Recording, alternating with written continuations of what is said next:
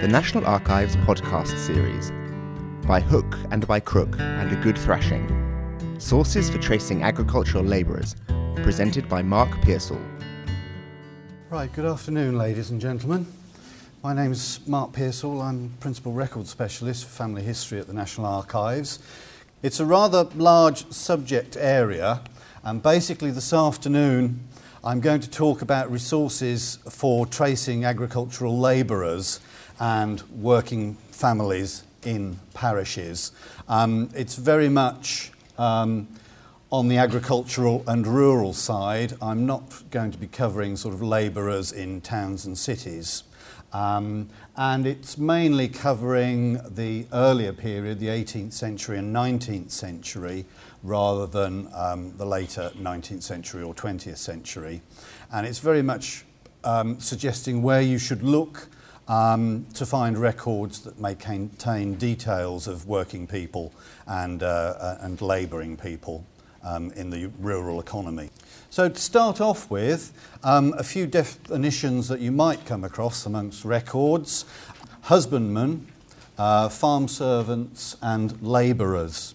To start off with, husbandman is a term that's very much archaic by the sort of end of the 18th century and certainly by the 19th century. But originally husbandmen, men engaged in husbandry and agriculture, ranked below yeomen in the hierarchy. Normally a husbandman had some land. He had strips in the open fields and certain rights on the commons and wastes of a manor. He's a manorial tenant and a smallholder, and he usually holds his land by customary tenure, which could be copyhold or lifehold tenure, and he would have a copy of the court roll saying what his holding actually contained. But by the end of the 18th century, 19th century, this term is very much sort of archaic. It's being replaced by labourer, but it doesn't mean the type of labourer that we tend to think of for the 19th century. By the end of the 19th century, you've got enclosure, where it hasn't happened piecemeal in the 17th and early 18th centuries. By the end of the 18th century and the 19th century, you've got enclosure by Act of Parliament. And many of these smallholders are being thrown off their land or losing their land because they can't afford to pay for the fencing of the fields that are being enclosed. So many husbandmen are becoming, by the end of the 18th century, landless labourers without any land of their own. You will find, though, that you'll come across the term labourer for men that were basically, did have a holding of their own. They're not what we think of as agricultural labourers without any land. And you can find examples, for example, in the Prerogative Court of Canterbury wills. If you do a search under the term labourer, you can find over 1,200 wills in the PCC before 1858 of so-called labourers. But in most cases, these are men that do have property and they have money to bequeath. And you can find a man described in his will as a labourer leaving bequests of £40, £50, £100. So they're not the type of labourer, the landless labourer, that is working for the tenant farmers. It's more of a man that's earning his living by manual work. He's not a gentleman, or he might be a sort of lower status yeoman, or he's a husbandman with a cottage and a plot of land, and he's farming that. And he's described as a labourer rather than as a husbandman. He's not the agricultural labourer that you think of in the 19th century. Now, the other term that you can come across are farm servants. Now, farm servants are contracted employees of a farmer, a tenant farmer, usually hired on a yearly basis for 12 months with full-time employment. It's a contract that they are engaged by the farmer at the hiring fair, the annual hiring fair in a market town. And there's basically two types of farm servant: the indoor or household farm servant, which is akin to the modern or the domestic servant. So they're usually women employed in the farmhouse as servants, or they might be employed in the dairy if it's a dairy farm, or on the farm or in the farm buildings, almost as part of the household, so like a domestic servant rather than a farm worker that we would normally think of. But there are also outdoor farm servants who actually work with the livestock and in the fields. So usually men are specifically engaged for specific tasks on a farm, as a dairyman or a cowman, a ploughman, a carter, and they're engaged for that specific task for a 12-month period, and they take a shilling and they're formally employed. It's a binding contract for 12 months. So those are the farm servants that have specific tasks, either within the household or on the farm, but with their specific duties defined by a contract. Then you get the labourers that we would think of as agricultural labourers. You can get some labourers that will be engaged permanently as farm servants, but the majority are actually day labourers, hired by the day or at a daily rate. So they may be hired for a week or a fortnight, but they're paid at a daily rate to perform specific jobs at specific times of the year, and they're hired and employed while the farmer needs them, and then their work is terminated. So the work's not permanent for many labourers, and it's usually seasonal. The most common example being the need for extra labourers at harvest time. But you can also find the need for extra labourers in the autumn after the harvest to help with thrashing the wheat or the barley, or in the winter months for drainage and digging drainage ditches. So men could be hired on a daily basis, and you will come across this term in census records, day labourer, and these are labourers employed on a daily basis on farms. Records of farm servants and those labourers that are hired to do specific tasks, you can find sometimes records of those from the hiring fairs. These are normally held in market towns, which are usually boroughs. They might not be incorporated municipal boroughs after 1835. They're usually much older boroughs, which may have been incorporated, but not necessarily. And records of hirings conducted at the annual hiring fairs can sometimes be found amongst the records of the corporation or the borough. And these will record details of the master and the employee engaged by them. And where they survive, these records will be amongst borough records, usually in the county record office. Now, the term agricultural labourer is basically a Victorian creation. It's a classification used by the census and the census enumerators. So before 1841, you'll rarely find, if ever, a mention of the term agricultural labourer. In the 18th century, it's usually going to be husbandman, farm servant, farm labourer, or labourer. This slide shows basically a rough guide to the civil administration of a parish. Starting off at county level, actually, rather than parish level, you have the Commission of the Peace for each shire or county, made up of the Justices of the Peace, who meet quarterly at quarter sessions. And much of the county business and parochial business that needs to be brought to the quarter sessions will be conducted before the Justices of the Peace. And quarter sessions records are a rich source of information about local government down to parish level.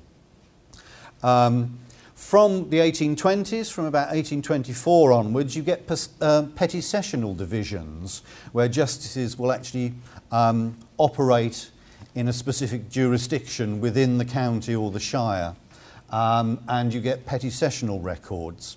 Now, unfortunately, in the 19th century, most petty sessional records don't survive. It's a matter of luck, county to county, what will survive in the county record office. 20th century petty sessional records are better, but for the early 19th century, you're very lucky to find surviving petty sessional records. But usually, overseers of the poor with settlement disputes, surveyors of the highways that need to appear before the justices because the parish roads are falling to pieces and are summoned by the justices, will be heard at quarter sessions. And the parish constable will also make returns and deliver criminals for trial at the quarter sessions. So quarter sessions records are a rich source of information. At parish level, you need to think in terms of the surviving records for the parish other than parish registers. So the records of the parish vestry or parish meeting. So vestry minutes will often detail the business of the parish. Normally chaired by the parish priest. It will include the main parochial officers, so the church wardens will attend it, the overseers of the poor, the surveyor of the highways, and usually the parish constable. And they will make returns. The overseers will do an assessment for the parish rate, and that will be approved by the parish meeting or vestry, and then it will be confirmed by the justices of the peace. So the records of the parish, other than the parish registers, are where you need to look for the community living within the parish. And the poor often appear either amongst the records of the overseers of the poor or sometimes amongst the constable's records, although surviving constable's records are much rarer by and large. Overseers' records should be pretty good, and the records of the vestry, minutes of the vestry, should survive in most cases. But it is very much a matter of luck what has survived for a particular parish. One parish may be very rich in records, whereas the neighbouring parish, there may have been a fire at the church, there may have been something untoward happened, somebody may have not looked after the records for a particular period, so there may be gaps in the records, or all the various records before a certain date may no longer survive. So it is very much a matter of luck what has survived on a parish by parish basis. Now, some of the most useful records for tracing working families and labouring families, particularly after enclosure, are the records of the Poor Law. And there are two types of records. There's the records of the old Poor Law from 1597 and 1601 to 1834, and then you get the new Poor Law system from 1834. So under the old Poor Law, basically from 1597 and 1601, you have the Acts for the Relief of the Poor, which create the basic Poor Law system, which is known as the Old Poor Law. It's parish-based, with a poor rate set by the parish vestry or meeting and collected by the annually appointed overseers of the poor. And they're responsible, the overseers, for drawing up property valuations within the parish and for setting the poor rate with the vestry. It's agreed with the vestry, and then it has to be formally approved by the justices of the peace, the local justices of the peace. And then they're also then responsible for collecting the poor rates within the parish. They've got various duties within the parish, so that their records, the account books that they keep, are usually very detailed and cover information on working families, on the poor, on the old and the infirm, and on orphans and widows. So amongst the duties that they perform, they can put the able-bodied poor to work. They provide outdoor poor relief for those unable to work, for the old or the infirm. They pay for pauper funerals and for the burial of strangers that might happen to die while travelling through the parish or staying at the local alehouse and die away from home. Then they're responsible for the paying for the funeral. They also enforce the settlement laws from 1662 onwards, and the examination of paupers and the removal of strangers that don't have a legal right of settlement within the parish, remove them to their adjudged parish of legal settlement. And parishes also provided poorhouses, what we think of as a workhouse, but not the workhouses created after 1834 by the Poor Law unions. Under the early Tudor Acts, a parish could create a poorhouse, where under the Acts the unemployed could be put to work, and the overseers could actually buy materials for the unemployed to actually work on, so they could put them to work. But this often wasn't enforced by overseers, but poorhouses were usually used for the old or the infirm and those incapable of working. And after 1834, many of these old poorhouses were sort of closed down once the Poor Law unions had built the new workhouses. Now, the sort of records that you can find that the overseers created are the rate books, although rate books only tend to survive in urban areas, in boroughs and cities. But you do get assessments where all the parishioners, all the householders will be listed and the value of their property. You get some that go back to the late 16th or 17th century, but most will begin in the 18th century, sort of rate books and valuations. And they give you details of the value of the property, the assessment, and the details of the ratepayer, who's not necessarily the owner, he's the householder of the property. But he might not be a freeholder, he could be a leaseholder or copyholder. But he's rated and he will pay a certain amount based on the value of the property that he holds in poor rates every year. And the account books that the overseers keep detail all the expenditure that they provide to the community within the parish. So account books can survive from the late 17th century and through the 18th century to the 19th century. And these include details of individuals, the names of those receiving poor relief payments, might include medical expenses, nursing fees for the sick and elderly and the infirm, expenses if a midwife is needed to deliver children, maintenance of single mothers, also widows, upkeep of orphans, details of children boarded out if both parents have died, records of apprenticeships of orphans or pauper children. These will usually be found in the overseer's records, but sometimes details of orphans and pauper children will also be discussed at the vestry meeting as well. So you need to use all the records, not just look at one particular type of record. You need to consult all the records in order to build up a complete picture, because there may be more than one reference. There may be something in the overseer's accounts, something in the vestry minutes, something in the church warden's records as well, because usually these offices are held by a small number of men. In some parishes, each householder had the duty by house row every year to hold the office of overseer of the poor, or hold the office of church warden, or hold the office of surveyor. It varies slightly from parish to parish, depending on the customs of that particular parish. But you'll usually find that a man will be both a church warden one year and an overseer the next, or the other way round. And over the course of several years, a man might be church warden for 2 or 3 years, he might be overseer of the poor for 2 or 3 years. And often the records will have to be used in conjunction, because things are recorded in both the records of the overseer and the church wardens, and then also discussed at the vestry meetings as well. These are just a couple of examples of overseers' records.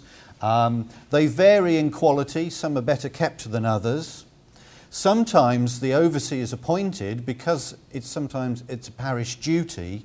The householder whose turn it is to be overseer for this particular year might actually be illiterate, in which case he needs to pay somebody to help with his accounts and even to write up the accounts. And you can find examples of church wardens' accounts and overseers' accounts where there is a payment to a clerk, maybe the parish clerk, maybe the curate, if there's a curate, or somebody to actually write up the accounts for them, and there will actually be a payment within the accounts for that writing up of the accounts. But they do vary in style and quality. Some are nice and neatly kept. Others can be a hodgepodge and a mixture and jump around somewhat. From left to right, or right to left, or from side to side. Some can be very difficult to decipher. It just depends on the skill and dedication of the particular person holding office that particular year. These are examples of removal orders under the settlement laws from 1662. Everybody had a legal parish of settlement. It was normally your parish of birth, but not necessarily. If you moved around and were hired by farmers and were employed on a farm for a year, that would give you a right of settlement in that particular parish. If you held a parochial office within a parish, that would give you a right of settlement. This is an example of a removal order for James and Anne Illett from Tainton to Swinbrook in Oxfordshire in 1808. James Illett was adjudged to actually have a legal right of settlement in Swinbrook. He'd lived and worked in the parish of Swinbrook. But in 1807, he must have been employed in the parish of Tainton, the neighbouring parish. And it's there that he met and married his wife, Anne Eales, she was. By marrying James, she acquired his parish of legal settlement. She'd been born in Tainton, and until she married him, her legal place of settlement was in Tainton. By marrying him, she acquired her husband's place of settlement. And unfortunately, James must have been thrown out of work and was unemployed. And somebody actually reported him to the overseers, and the overseers hauled him before the magistrates. And they questioned him. Unfortunately, the details of that questioning, the little potted biography that you can sometimes get on individuals to prove their place of legal settlement, hasn't survived for James, but the magistrates obviously decided that his legal place of settlement was his previous parish of employment, which was Swinbrook. And so he was removed, and this is the order removing him from Tainton to Swinbrook. And Anne had to go with him. I mean, she would have done anyway as his wife, but she'd lost her legal right to stay in Tainton by marrying. So they were both removed to Swinbrook, and they actually lived in Swinbrook for the rest of their lives. But you can find out a little bit more about individuals. As I say, the examination of him, the little potted biography, hasn't survived. And the report of why he was unemployed or his actual circumstances hasn't survived. But he obviously was not in work. Rather than actually become a burden, I don't think he'd even actually asked for poor relief in Tainton. But rather than become a burden on the poor rates, the overseers had immediately decided that they didn't want him to remain in the parish. They weren't going to provide for him. It wasn't his legal place of settlement. They'll get that confirmed by the magistrates, and they'll get him removed to his legal place of settlement. And the overseers of Swinbrook can look after him. So he was removed back to Swinbrook. And he worked on the farms in Swinbrook, on the estates in Swinbrook, which at that time belonged to Lord Redesdale. And in 1813, he and his neighbour, who were both labourers, were caught stealing wood in one of the woods of Swinbrook. The wood, not only the actual wood itself, but the wood on the ground was the property of Lord Redesdale. And they were seen by one of Lord Redesdale's gamekeepers, who promptly reported them. And they were arrested and hauled before the Quarter Sessions, the Epiphany Sessions in January 1814. The jury found that they had a case to answer, because they'd been caught stealing a quantity of rough wood, to wit 3 branches of an elm tree of the value of 2 shillings. Now, whether they'd done that deliberately or not, realising that they were committing a crime, they probably did, but the fact remains that in 1812, only the year before, Swinbrook had been enclosed. The final commons and wastes of the parish had been enclosed. And until that time, all the parishioners of Swinbrook had had a right to collect firewood and fallen wood as a right from the commons and wastes of the manor. So it had only just, within 12 months, become illegal. Whether they realised this or not is another matter. They probably did, because most working men had a nous as to what was what and what they could get away with and what they couldn't. So they probably did realise that it was no longer legal for them to collect wood from the wastes and from the wood, which was now the private property of the landowner. But they thought they'd risk it. Unfortunately, they were caught and they were hauled before the Quarter Sessions. And they were charged. And the record is amongst the Oxfordshire Quarter Sessions records. Fortunately and wisely, they pleaded guilty. And because they pleaded guilty, they were only sentenced to a month's imprisonment. If they'd tried to get away with it and they'd pleaded innocence, they'd have probably been found guilty and transported. So by pleading guilty and probably acting innocent, they were leniently treated, and they spent a month in Oxford jail. And again, there are records in the Oxford Journal, the Oxford Quarter Sessions records, and in the Home Office criminal records that we hold in HO 27. After a month, they were released and they returned to Swinbrook, where they both lived the rest of their lives.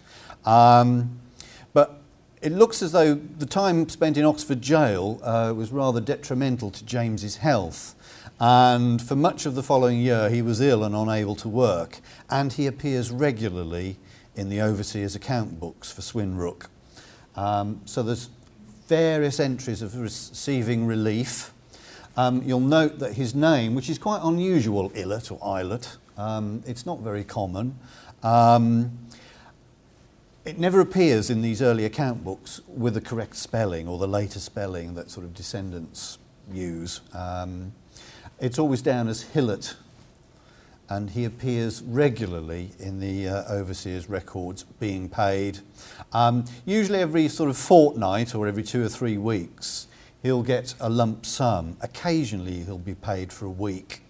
So for the first week he gets 10 shillings, and then the second week he gets paid 12 shillings. And then he suddenly only gets paid 4 shillings for 2 weeks. And then again, a week later, he gets another 12 shillings. He has his wife, Anne, and he has a family by this stage, so the overseers are not just paying for him and his ill health, they're also paying to support his wife and children. He seems to recover, and he goes back to work at Christmas. Maybe he finds employment, but then in the new year, he's again claiming poor relief to supplement his wages. And again, you get continual entries. And then in June, there's a short period where he's no longer being supported by the overseers. Presumably, he's finding work. It's harvest time, haymaking, and then the harvest. And he doesn't claim relief, presumably because he's fit enough to work and he's finding employment.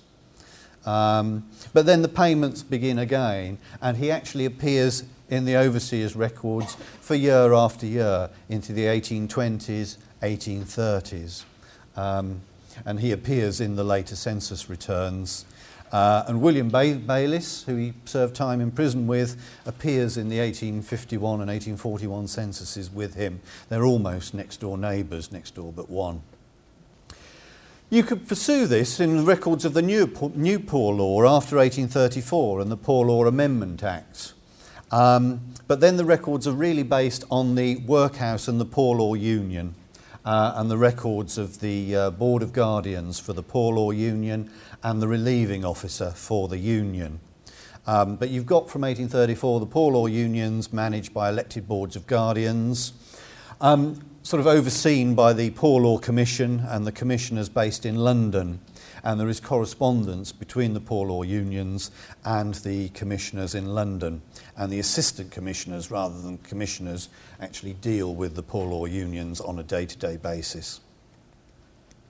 They later replaced the Poor Law Commission by the Poor Law Board, and then the Local Government Board, and then the Ministry of Health. But surviving records held in the National Archives are in the Ministry of Health series, and MH12, the main series of original correspondence, is the most useful. Now, the guardians will set the poor rate for each parish rather than the overseers working with the vestry at parish level. And it's based on the numbers of paupers in each parish until the Union Chargeability Act of 1865, when each parish paid based on its rateable value. And there are relieving officers that actually provide the outdoor relief. After 1834, workhouses are built and there is a switch from outdoor relief to indoor relief. But this doesn't happen overnight, and in the 1830s, 40s, 50s, you still get people being provided with outdoor relief without the need to go into the workhouse. And the parish overseers at local level, at parish level, will still collect the poor rates. But it's the relieving officers that will decide on whether people need to be admitted to the workhouse or whether they can still receive outdoor relief. And they will make the cases to the boards of guardians. So it's the records of the relieving officers and the boards of guardians minutes where you can find details of individual circumstances. And then you also get the workhouse and district medical officers who are responsible for examining the sick within the workhouse and also within the district of the Poor Law Union. And the workhouses replace the parish workhouses or parish poorhouses to provide indoor relief. But as I say, this doesn't happen overnight, and outdoor relief does continue after 1834. Now, the sort of records you can find relating to the Poor Law Unions are going to be held in the county record offices. So you've got the Board of Guardians minute books, which record individual cases, ledger and account books, the Master and Matron's Journal, the Master and Matron of the workhouse. These will include details of individual cases of individual paupers or families, groups of families, husband, wife and children, sometimes even grandparents and extended family members. You've also got order books for details of removals, because the settlement system still continues. But instead of the parish being the place of your legal settlement, the Poor Law Union is your place of legal settlement. But people are still removed from one Poor Law Union to another, so they're still examined and removal orders can still be issued. You've got the admission and discharge records of people admitted to the workhouses, and then discharge registers for when they leave the workhouse and find employment. You also get baptismal records, occasionally birth and death records, and burial registers where there's a burial ground attached to the workhouse. And creed registers that give details of religious denominations of inmates and of children being baptised. You also get registers of lunatics and the feeble-minded, and registers of children, orphans, boarded out, and punishment books and leave of absence registers where people are allowed to leave the workhouse in order to try and find employment. And then the outdoor relief payment books. Now, not everything will survive for every Poor Law Union. Again, it's a matter of luck, and in some cases most of the records of the Poor Law Union have been destroyed for various circumstances. Some records were just got rid of in 1930 when the poor law system was replaced by the county boroughs and county councils looking after the workhouses, which replaced or became poor law institutions, and infirmaries, medical infirmaries. Records were destroyed. Records went for scrap during for waste during the Second World War. So again, it's very much a matter of luck what's actually survived on a union by union basis within a county. Also, you've got vaccination registers there, also a possibility that might survive amongst the union records. Central records held in the National Archives, the most important ones are the correspondence between the Poor Law Unions and the Assistant Commissioners in London, and those are in MH12, the correspondence, which is arranged by county and then by Poor Law Union. Slowly, some of these records are being made available online, or the descriptions are being improved for the individual volumes. And you can search some of these records, not all by any means, because only a tiny proportion at the moment are searchable online, but some of the unions can be searched by name and by place. There are other records as well, not so useful for naming individuals, but sometimes for background information.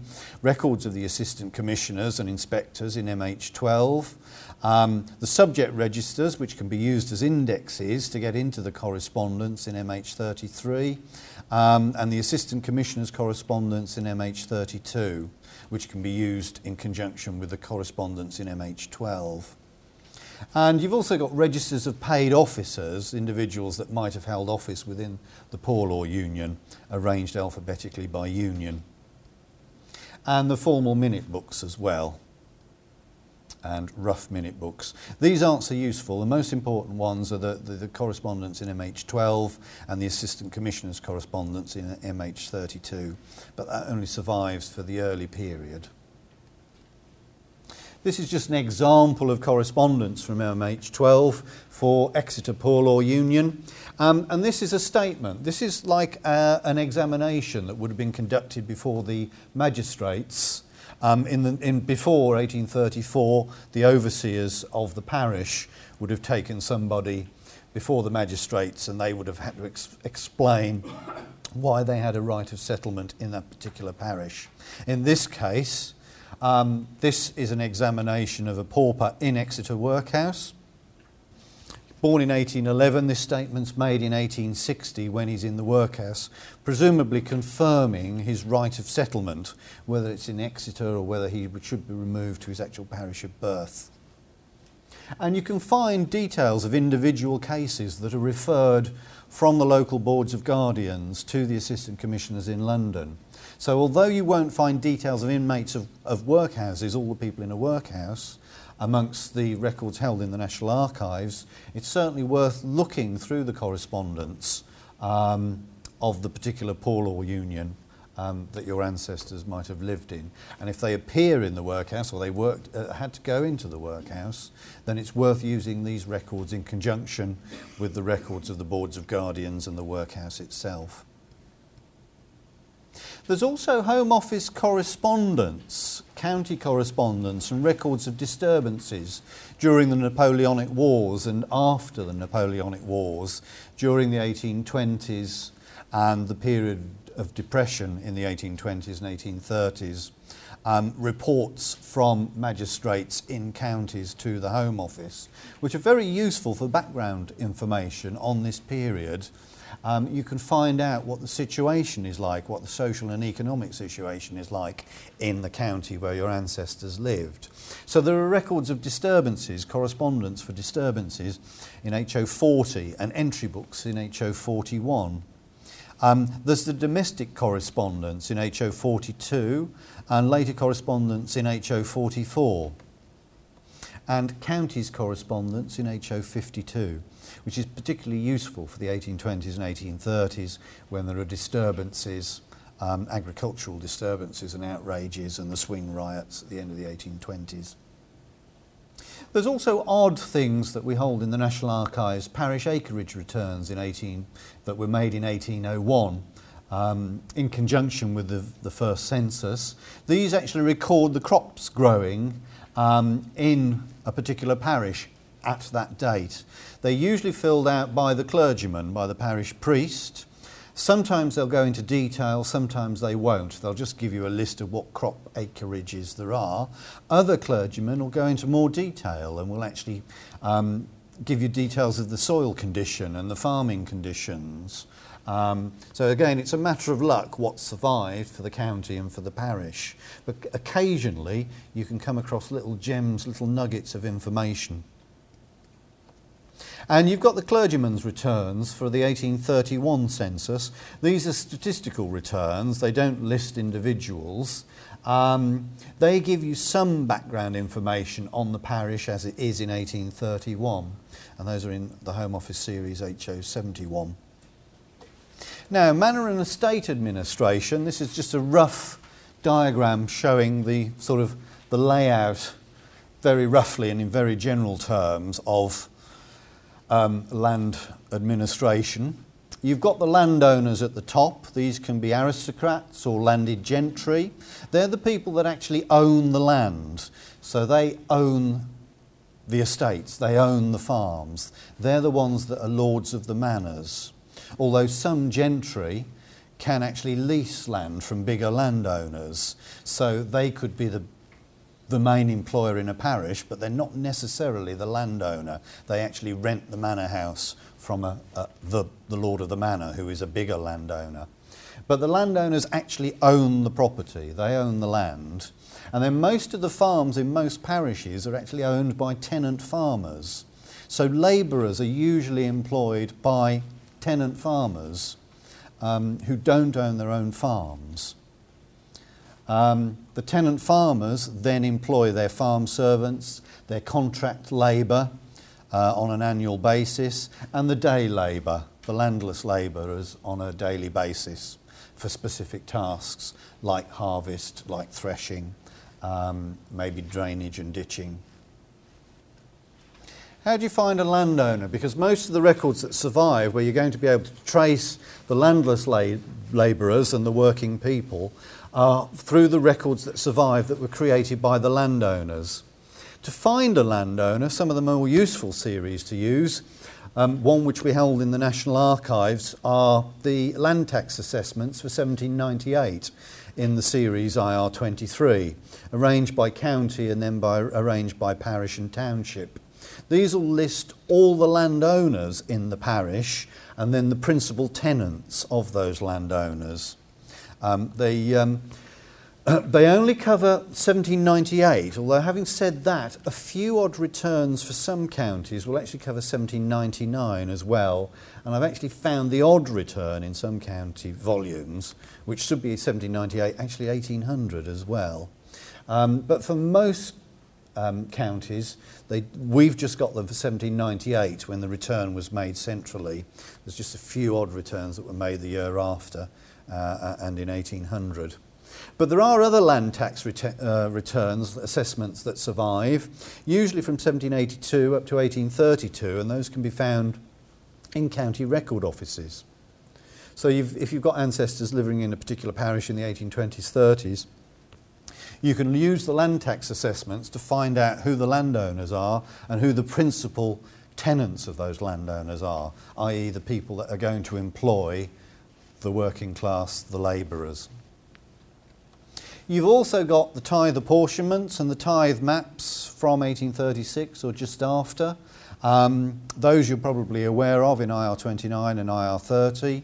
The county and parish copies will be in county record offices, listing all the landowners and occupiers at a particular date when the tithes were commuted to a tithe rent charge. For later periods, you've got the parliamentary return of landowners in 1872-73 amongst the parliamentary papers, which list all the landowners throughout England and Wales in 1872-73.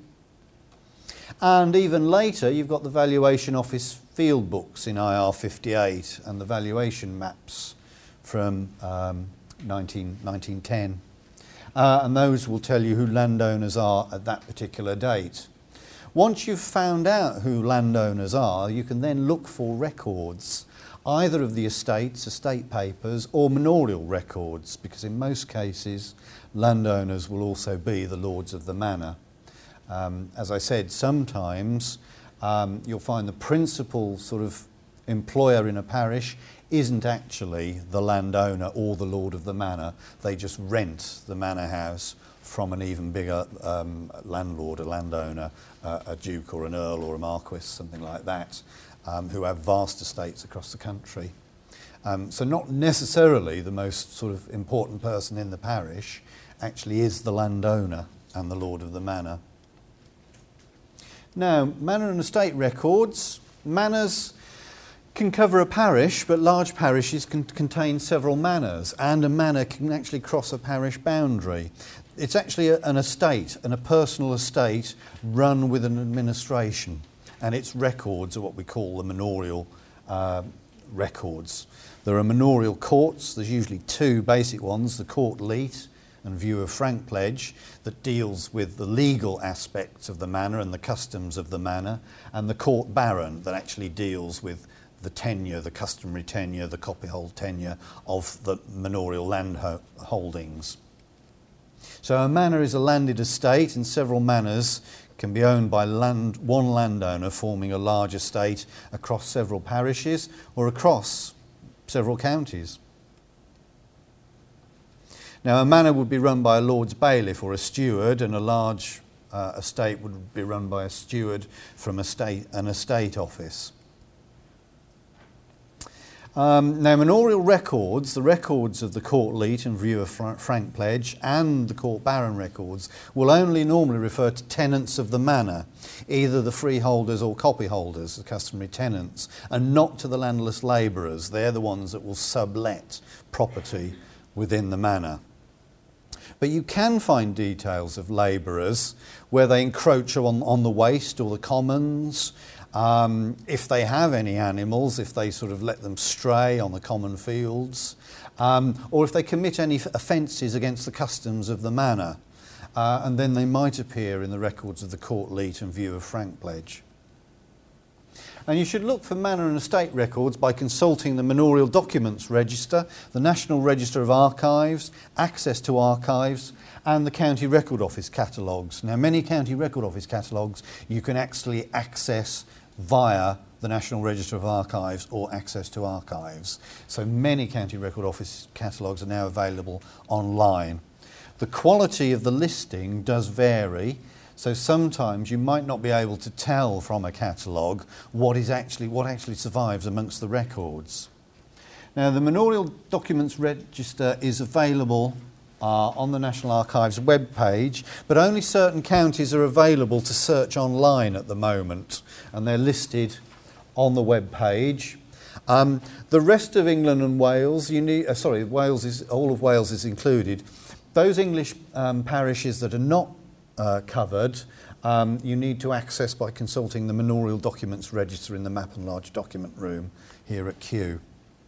But that will tell you what manors existed in a particular parish, and then where records of those manorial courts can be found. You can also access and search the National Register of Archives via the website. You can search by personal name of individuals, so individual families, but then you can search for landowners and tenant farmers. You can search by place name, so you can search by the name of the parish, the name of the township, name of the manor, names of individuals. You can search by names of farms as well to see if any farm records survive that are included in the National Register of Archives. This is an example of a search that I did for the Brooke family of Houghton Hall, which is in Shropshire, in Shifnal in Shropshire.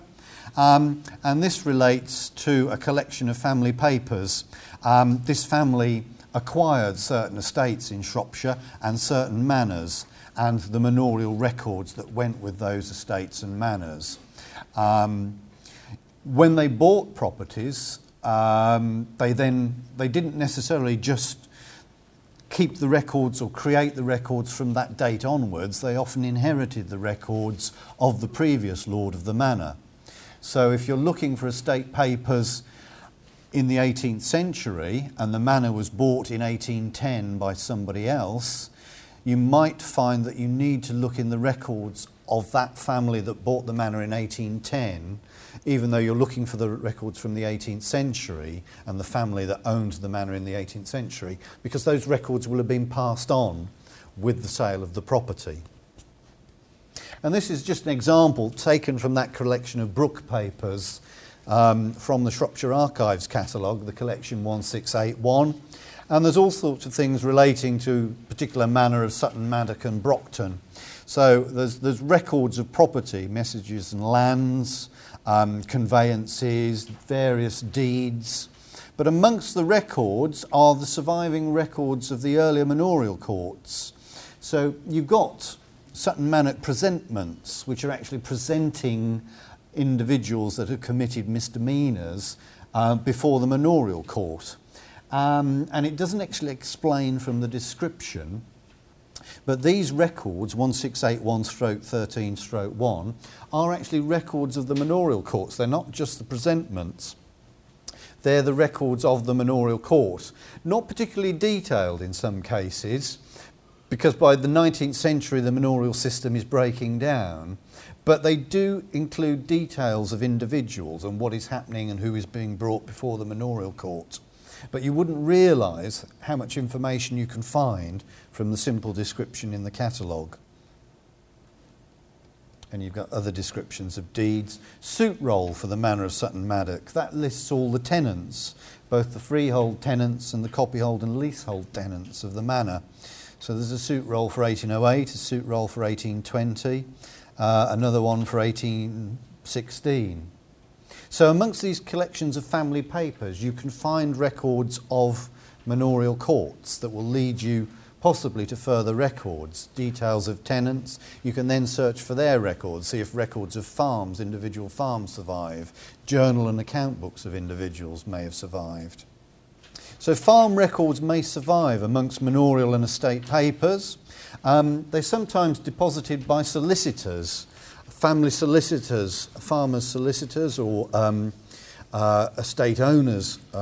Legal business will be conducted by solicitors, and they will accumulate the estate and family papers, which will then get deposited in the county record office.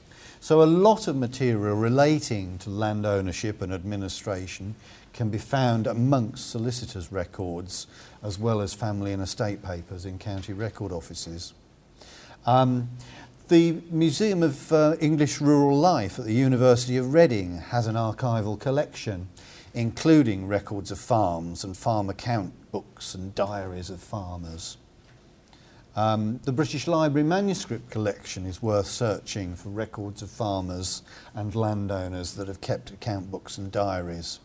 And you can do personal and place name searches.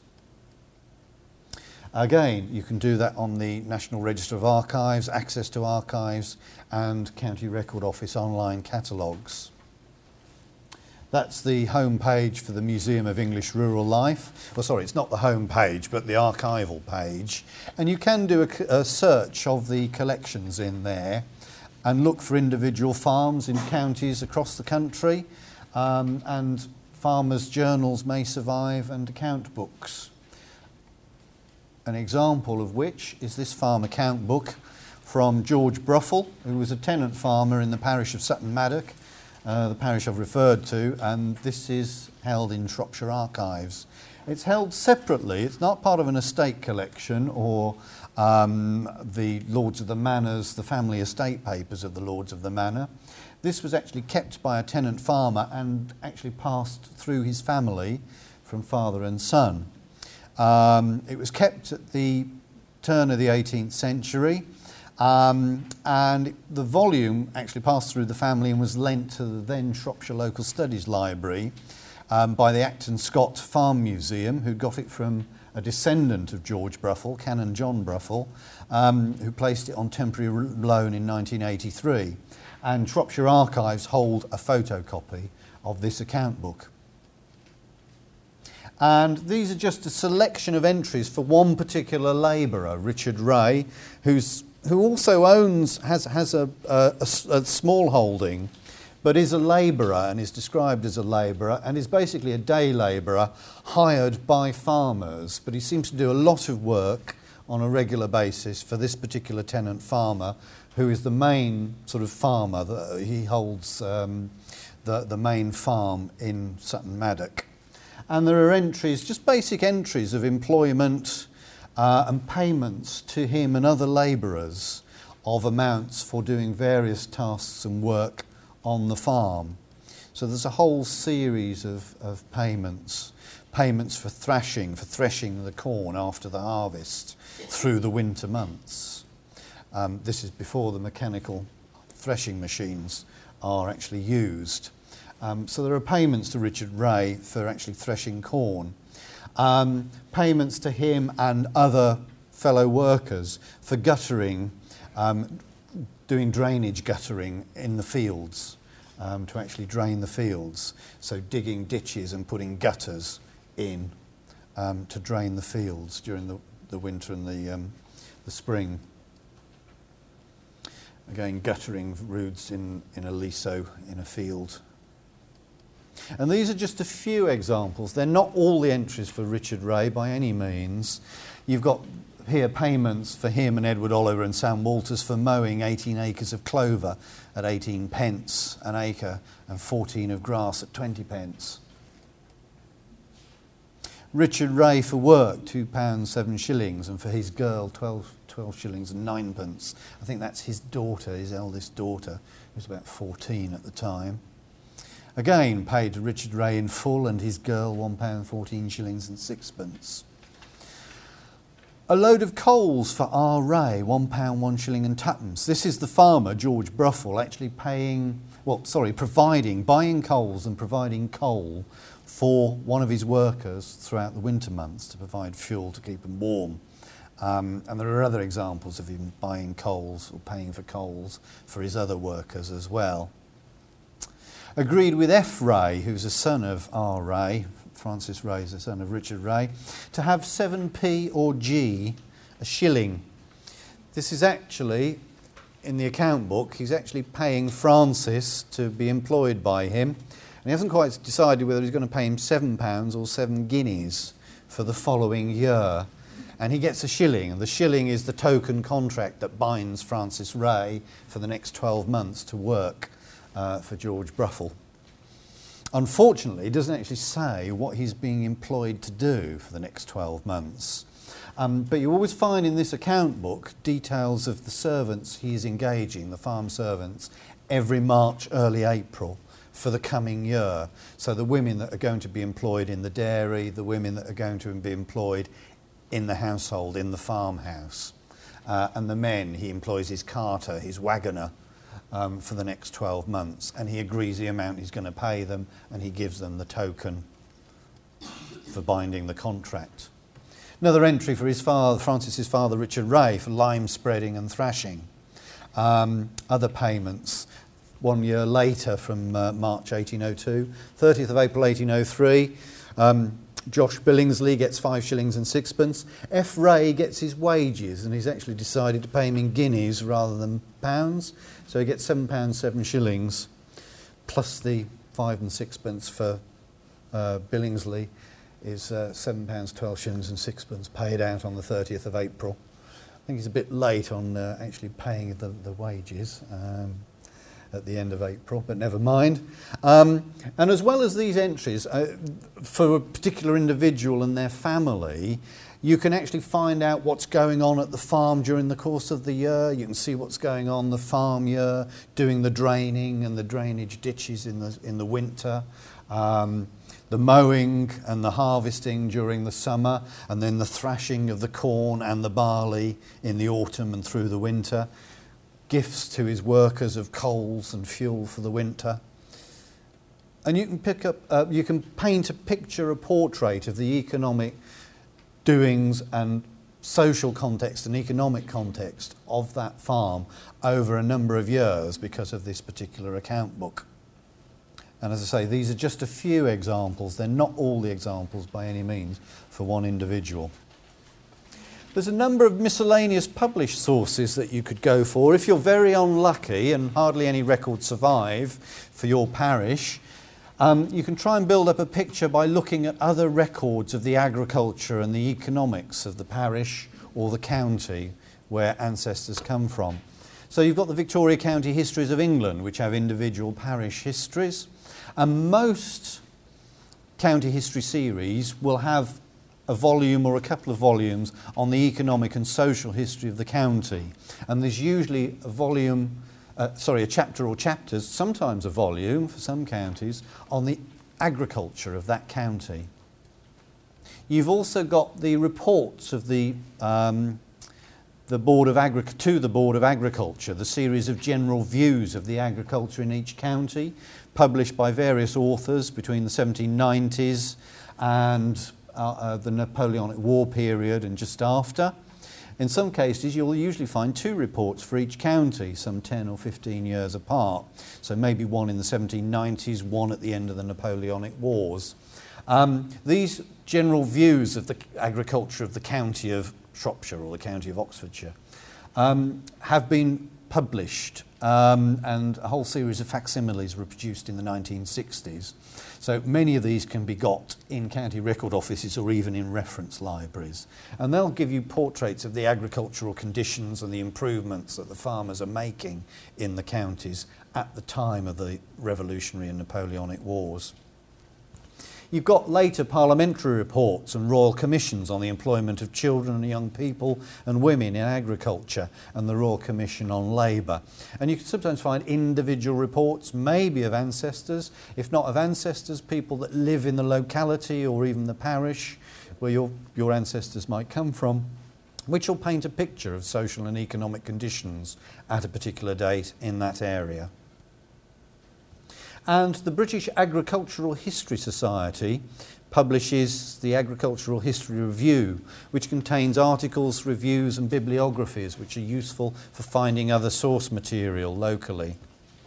And many counties have archaeological or history societies dating from the late 19th century, whose volumes will contain useful articles and material on social and economic circumstances, and even individual parish histories or references to events happening in individual parishes, or the economic situation in individual parishes. And they'll point you to other original source material. And then you've got county and parish histories, and most county record offices now will publish bibliographies, or county reference libraries will publish bibliographies of useful books relating to the social and economic and political history of a county and individual published parish histories. There's also newspapers as well as provincial newspapers, and I mentioned the Oxford Journal for the case of James Illett and William Bayliss. You've got things like the union newspapers, the National Agricultural Labourers Union newspapers. There's the English Labourer, the English Labourers Chronicle, Labourers Union Chronicle, and the National Agricultural Labourers Chronicle and Industrial Review, from the period of the 1870s when Joseph Arch was forming the Agricultural Labourers Union. And you've got the Land Worker from 1919 for the 20th century. Further reading, very useful Society of Genealogists guide by Ian Waller. My ancestor was an agricultural labourer. It's very useful for background material and ideas for sources. And covers a lot of the things that I've covered sort of briefly this afternoon. Tate's Parish Chest is worth consulting for the sorts of records that should survive, if you're lucky, for each parish. John West's Village Records, again, will give you examples of the types of records that should survive for a parish. The McLaughlin Guide, Annals of the Poor, dealing with the Poor Law Union and the Poor Law, and Poor Law Documents before 1834 by Anne Cole, and the Gibson Guides on the Poor Law Unions and where to find records of Poor Law Unions from 1834 onwards. And there's a couple of general books on farm workers. There's a number of others that you can look at for background material. Very useful book by Hasbach on the history of the English agricultural labourer.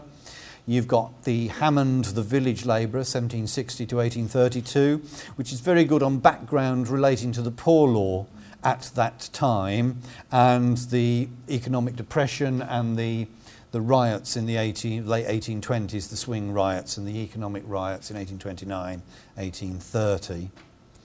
There's a copy of that in the T&A library, and good reference libraries should have copies as well. And there's Henry Stevens, The Book of the Farm, by Blackwood, which is a contemporary book on farming and farming methods in the mid-19th century. I don't know whether you saw that, I think it was Channel 4, was it, programme on the Victorian farm? They often referred to Henry Stevens, The Book of the Farm, in that book, in that television series. So there's a number of sources that you can actually refer to and use for background material, and then it's a question of consulting records held locally in county record offices, supplemented by material held nationally, either in the National Archives or in the Museum of English Rural Life or the British Library. This event was recorded live on the 1st of July 2010 at the National Archives, Kew. This podcast is copyrighted the National Archives. All rights reserved.